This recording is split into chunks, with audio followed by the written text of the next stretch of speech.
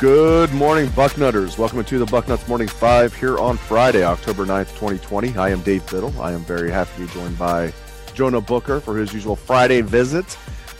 J-Book, let's talk a lot about the defensive tackles on today's show. We'll talk about some defensive ends for the Buckeyes. We'll talk about some running backs, get into Dwayne Haskins a little bit. Let's start with the defensive tackles. Where are you at? How worried are you about the depth at D-tackle? I feel like they're in a good spot with Tommy Togiai as the one tech and Antoine Jackson as the three tech starting. But depth-wise, I'm concerned. Where are you at, sir? Yeah, I think Big Tom is poised to have a monster year. Everyone in the program raves about his leadership ever since he arrived in the program. He's a guy that really flashed last year. I think we're really going to need Antoine Jackson. I think that's going to be key. He really needs to play at a high level. Not having Taron Vincent 100% healthy, and it's kind of been the story of his career since he's arrived here.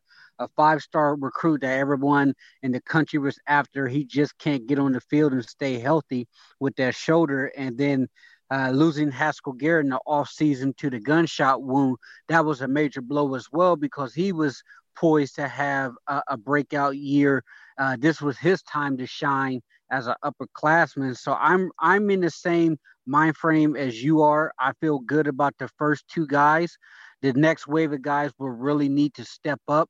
They're very young guys. I know Ryan Day touched on the defensive tackles on his show, and he really raved about the younger guys, but you don't know what you're going to have with those young guys until the actual bullets start flying.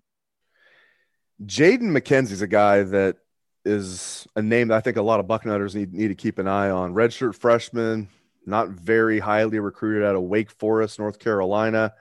Larry Johnson talked him up a lot on the call the other day. And, every coach is going to use coach speak to a certain degree, but Larry Johnson overall is a straight shooter. And I think Jaden McKenzie as a redshirt freshman, 6'2", 290, he might be a guy at the 3-tech that can help out behind Antoine Jackson. Yeah, and he's a kid that can really get after the quarterback. I know in the high school level, he played a lot of defensive end, and coming into the program, he wanted people to consider him a defensive end. But if you look at his frame and his body, it was no question in my mind that he was going to be a defensive tackle. But the fact that his name is getting mentioned early on in his career bodes well for him, especially a guy that a lot of people thought that Ohio State was taking a flyer on, as you mentioned, a 3-star kid. But if you pop on his tape and watch him, he really gets after it. The guy plays with an edge. He plays hard. And when you come to Ohio State, no matter if you're a 5-star guy or a 3-star guy, I mean, it's ironic that you have the 3-star kid who really wasn't recruited as highly as Taron Vincent, who's probably going to see the field before he does. I mean, that's just the way that recruiting goes. It's an inexact science, but you recruit guys that you think can see the field and play, and he's a kid that that's going to pop. And I think another name to mention that to keep in mind is Ty Hamilton, Davon Hamilton's younger brother. I've heard a lot of good things about him, and they really like the way that he's starting to come on.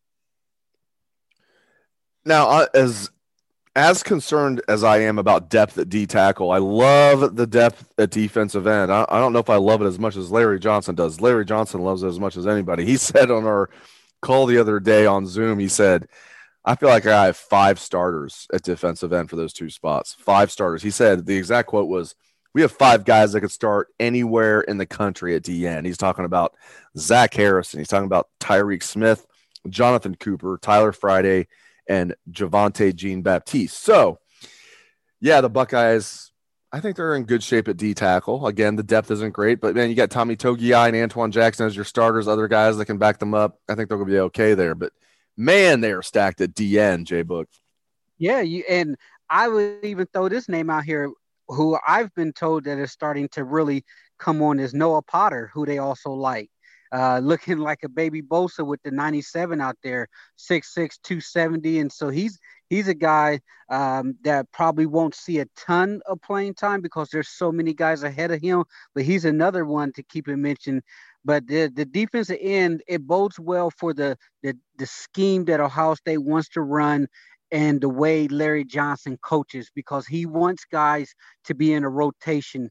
He doesn't want to see guys having to play 80 and 90 snaps because eventually once the fourth quarter comes around, guys they lose a little bit of gas there. So if you're able to keep bodies just coming at the quarterbacks in waves, that is going to create a lot of havoc in the Big Ten. So as long as they can hold up inside the middle there, I look for them to really excel. And keep in mind what Ohio State likes to do, especially when it comes to third and long packages. They'll move some of those defensive ends on the inside to create matchup nightmares. So I wouldn't be surprised if you see a lot of those D end bodies kick in on the inside on third and 10, third and 15 to try to get after the quarterback. And as LJ said, he loves all five of those guys, but the top two guys are Tyreek Smith and Zach Harrison in whatever order. Zach Harrison, Tyreek Smith, Zach Harrison. Those are the two main guys from what I'm hearing. What do you expect out of those two? If Tyreek can stay healthy, he should have a very solid year. The time is now for him to shine on the big stage. As Larry Johnson mentioned, when it comes to Zach Harrison, he can't worry about the hype that came before him in regards to the Bosa brothers and Chase Young. Even though Zach Harrison is considered the next one in line to be that big name that pops for Ohio State at that position, he just has to play his game and do what he has to do in order to make sure he's producing at a high level. But I think Tyreek, if he can stay healthy, he's poised to have a big year. That's a big if there because he's been nicked up quite a bit since he's been here. A major, major talent that can really bend the curve and get after the quarterback. The only question is can he stay on the field? All right, to the offensive side of the ball we go. The running backs, Jay Book. Looks like running back by committee. Hopefully a guy steps up that really just, takes the ball and runs with it, pun intended. But, it looks like it's going to be Trey Sermon, Master T, kind of splitting carries. They've got other guys in the mix, Steel Chambers, Marcus Crowley when he gets back, Xavier Johnson, a walk-on that nobody's talking about that's definitely in the mix. And even Mayan Williams is a true freshman. He's not going to play a lot, but he'll be out there a little bit. Where are you at on the running backs collectively? I think the running backs will be solid. I'm not expecting all world from them, but I think they're going to be solid because if you look at Ohio State's offensive line, it should be one of the most dominant units in college football. So the holes are going to be massive there, especially when teams have to account for Justin Fields with the zone read that they intend to run. So I expect Master T and Trey Sermon to have some solid gains here. If one of them, I think both guys have a shot at knocking on that door as a 1,000-yard back. We saw it from Teague last year, knocking on the door with JK getting the lion's share of the carries. With both of these guys splitting touches, they both have a shot there. And you mentioned Xavier Johnson. Tony Alford is very high on this kid. He's, as you mentioned, he's a walk-on. He turned down Power 5 offers and D1 scholarship offers in order to walk on at Ohio State, and they really rave about him and his leadership in that room. And as you mentioned, Steel Chambers, and then Mayan Williams just got his black stripe removed. They call him Meatball because the way he's stacked up. I love that name for a running back. I love that too. That's great. Yeah, if you watch the black stripe removal video, you'll hear guys in the back calling them meatballs.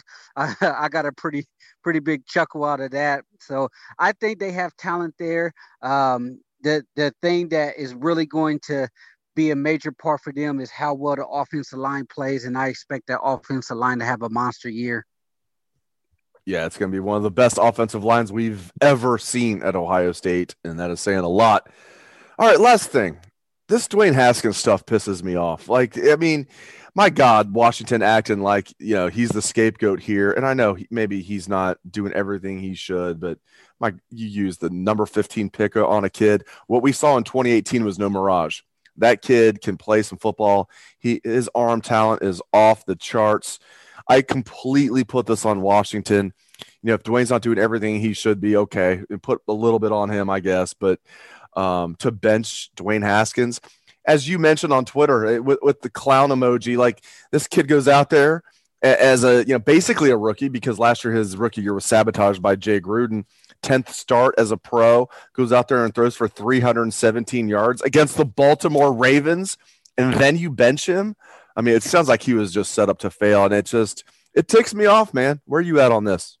Yeah, I'm in the same boat. The Washington organization is a dumpster fire. It has been, and it will continue to be that way as long as Daniel Snyder's the owner. Mm-hmm. And it's disgusting the way they're trying to make Dwayne the scapegoat. He throws for 300 plus against the Ravens, has a 90 plus QBR, 71% passing completions, with only Terry McLaurin as his weapon, and one of the worst offensive line in football, if not the worst offensive line. And he's the problem. I mean, he has nothing to work with, zero weapons. And if you listen to Ron Rivera, he came to his little press conference this week and trying to explain the situation, saying that they felt that there's more plays out there that should have been made by Dwayne. And with the NFC East being so terrible, they still have a shot to win the division. So he wants to roll the dice now with Kyle Allen to see if they can get more of a spark. To me, I said it this morning, it's CBS Sports latest mock draft has the Washington organization drafting Justin Fields. And that would be career suicide if Fields go there, because it's going to be the same situation. It's going to be another highly regarded Ohio State quarterback that Washington takes in the first round, but he still will have a terrible offensive line, a terrible organization, and only Terry McLaurin as his weapons. And so I'm hoping now that Washington makes the quarterback switch, that they will actually win some ball games so they can drop out of the top 5, and Justin Fields doesn't have to go there and have his career ruined by the Snyders and Ron Rivera. And I also said, if I'm the Steelers, I'm sending a 5th round, 4th round pick over to Washington and getting Dwayne Haskins and let him sit behind Big Ben for 2 years, learn the game, learn the intricacies of being an NFL quarterback, and then unleash him with all of the talent that the Steelers have, which is, a heck of a skill position group. Him and Big Ben, their games are similar, big time arm. They can really stretch the field when the plays are called. They're not very mobile, but Haskins can run enough to get himself somewhat out of trouble. The Steelers need a contingency plan after Big Ben. If you throw a pick over there, you're going to be able to control Dwayne's rookie rights for the next several years, and that should give you the heir apparent to Big Ben. Man, don't be giving the Steelers any great ideas like that. Hey, at least your Bengals are looking more competent than some other franchise right now. I mean, heck, the Cincinnati Bengals they're looking like the New England Patriots organization compared to the Washington Ball Club.